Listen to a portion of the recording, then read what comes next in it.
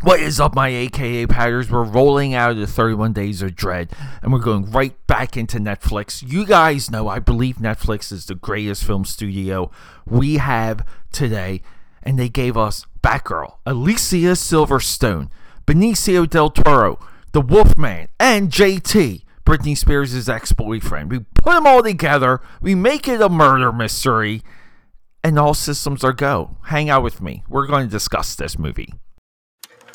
Quiet on the set. Camera speed. Sound production, take one. Action! What is up, people? AKA Patters. I did not number the episodes. I don't know what episode number we're in. We're just going with it because last night with the girlie on the couch, a little bit of popcorn, a little bit of tea, hot tea. That's right, because I was sick. Not sick. I just get hit with allergies sometimes. I think there are allergies. I think as I get older, I get hit by allergies maybe 2-3 times a year. Used to kind of be once a year. But anyway, wasn't 100%. So it's like, hey, we all love Justin Timberlake. I just love looking at Justin Timberlake. Let's watch this random Netflix movie that I've seen a few people on the socials repost. And people, I went into some of the reviews. I went into some of the discussions about this movie. And we have a lot to break down because I'm confused. I'm confused over the state of film criticism, film perception. And I'm not saying some of these reviewers don't nail what they think the movie is, right? Because they're receiving the movie. Over here, we like to sit down and guess what? Let me know if this sounds familiar. We like to be entertained. We like to be entertained. We love being entertained. We live to be entertained.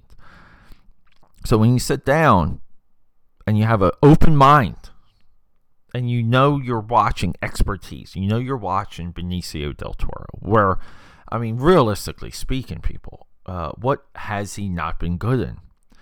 Runner, Ben Affleck movie. JT's amazing in that. JT's good in everything he's in. Then we get Alicia Silverstone. Everybody loves a comeback. That girl, she's been vocal about her upbringing in Hollywood and everything that happened around her getting up phase, which really was clueless. Clueless to Batman and Robin becoming Batgirl. If Batman and Robin, in the tone that Joel Schumacher made that, like him and the executives and the toyetic guys, if Batman and Robin hit the audience and became this over-the-top children's fantasy superhero action drama, comedy too, right? Action drama, comedy, 3 things we love in movies. Her career would have absolutely hit beyond the stratosphere. She would have been maybe the biggest woman ever in Hollywood. It's one of the great near misses in all of cinema, all of film going, all of tentpole Hollywood 90s that spend all of our money on 4 movies a year type of budgeting.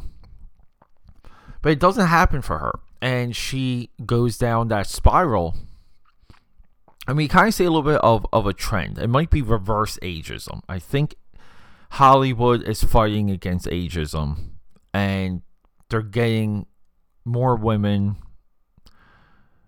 who are seasoned. Will be nice. Call it seasoned. Somewhat non-victim and non-sexual roles, or roles where they can be more of a character, I'll say. And I kind of had a similar revelation too when earlier this year we did Jodie Foster and The Accused. And as powerful and strong as she is in that movie, she's relatively playing a hot girl that gets it in a bar. And to me, there's a side of me that disagrees with that. Right? Like, why do girls always get roles like this? Why do we only know women through roles like this? And it has nothing to do with being woke and being anything. I do believe it's a little bit of what people are willing to receive, what they like, what they're willing to spend their money on, what they're willing to accept.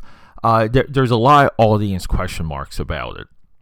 And it's not like along the way we haven't seen momentum towards women. I had a big discussion about Angelina Jolie this past weekend at a Halloween party because there was a couple dressed up as Mr. and Mrs. Smith, and it was tough. It was a tough at the end of the movie when they're kind of in their underwear at the smoldering house. That one shot, it's tough. It's a tough read to know that. To me, Mr. and Mrs. Smith is the Kevlar vest with the pockets and the yellow shield glasses. But anyway, moving on.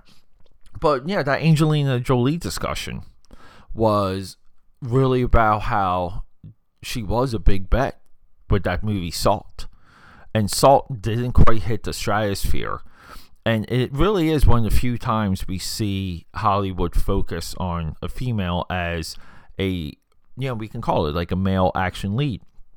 The hubris of Alicia Silverstone's career really crests with this movie Reptile, because she is stellar in this movie. You believe her as a wife. You believe her as Benicio del Toro's wife. Benicio del Toro, who also was involved with the story and script. He plays a detective, again, with a shattered past. He's trying to get to the answers. And the movie trope is detectives need to have weird hobbies to withdraw themselves from the world. Outside of Heat, by the way, Al Pacino is nothing but obsessed with his J.O.B. That's what makes him the greatest movie detective. Sorry, guys. But no, they call him like Hokey Pokey or whatever, or Oklahoma, because he can cut it right. They call him Oklahoma. And JT is almost like what we would expect. He's a well-to-do, affluent, good-looking dude with a wife that ends up dead. And it doesn't take a lot of movie IQ to figure out what's happening. I figured it out probably an hour into the movie because we were introduced to all the characters. Like once we know all the players, right? It's pretty much right there. Like it's one of these people. Now, some of the reasoning for it, I believe this is what loses a lot of the critics. I love the way how this movie unfolds. I love how movies like this unfold. It's 2 hours, 16 minutes. Directed by, if you listen to The Weeknd, Grant Singer. Music video director, Grant Singer. And the reason why it's significant that Grant Singer is on this movie, this is his first movie. And when we go through the list of individuals who have come from commercial, like we'll call it like the ad agency field of filmmaking, commercials, music videos, it's a long list. McGee, Michael Bay, I think Brett Ratner, and I'm forgetting quite a few guys. We talk about it a lot. Seldomly do they get into what you would call a drama. Seldomly would they get into a slow burn movie. A movie that's really just focused on character. Who are these characters? And that's why, again, I was focusing on Alicia Silverstone earlier, because everyone's going to talk about JT and everyone's going to talk about Benicio del Toro. Our supporting characters are so fantastic in this movie, you know that they did it. You know that they were behind the murder. Eric Bogosian.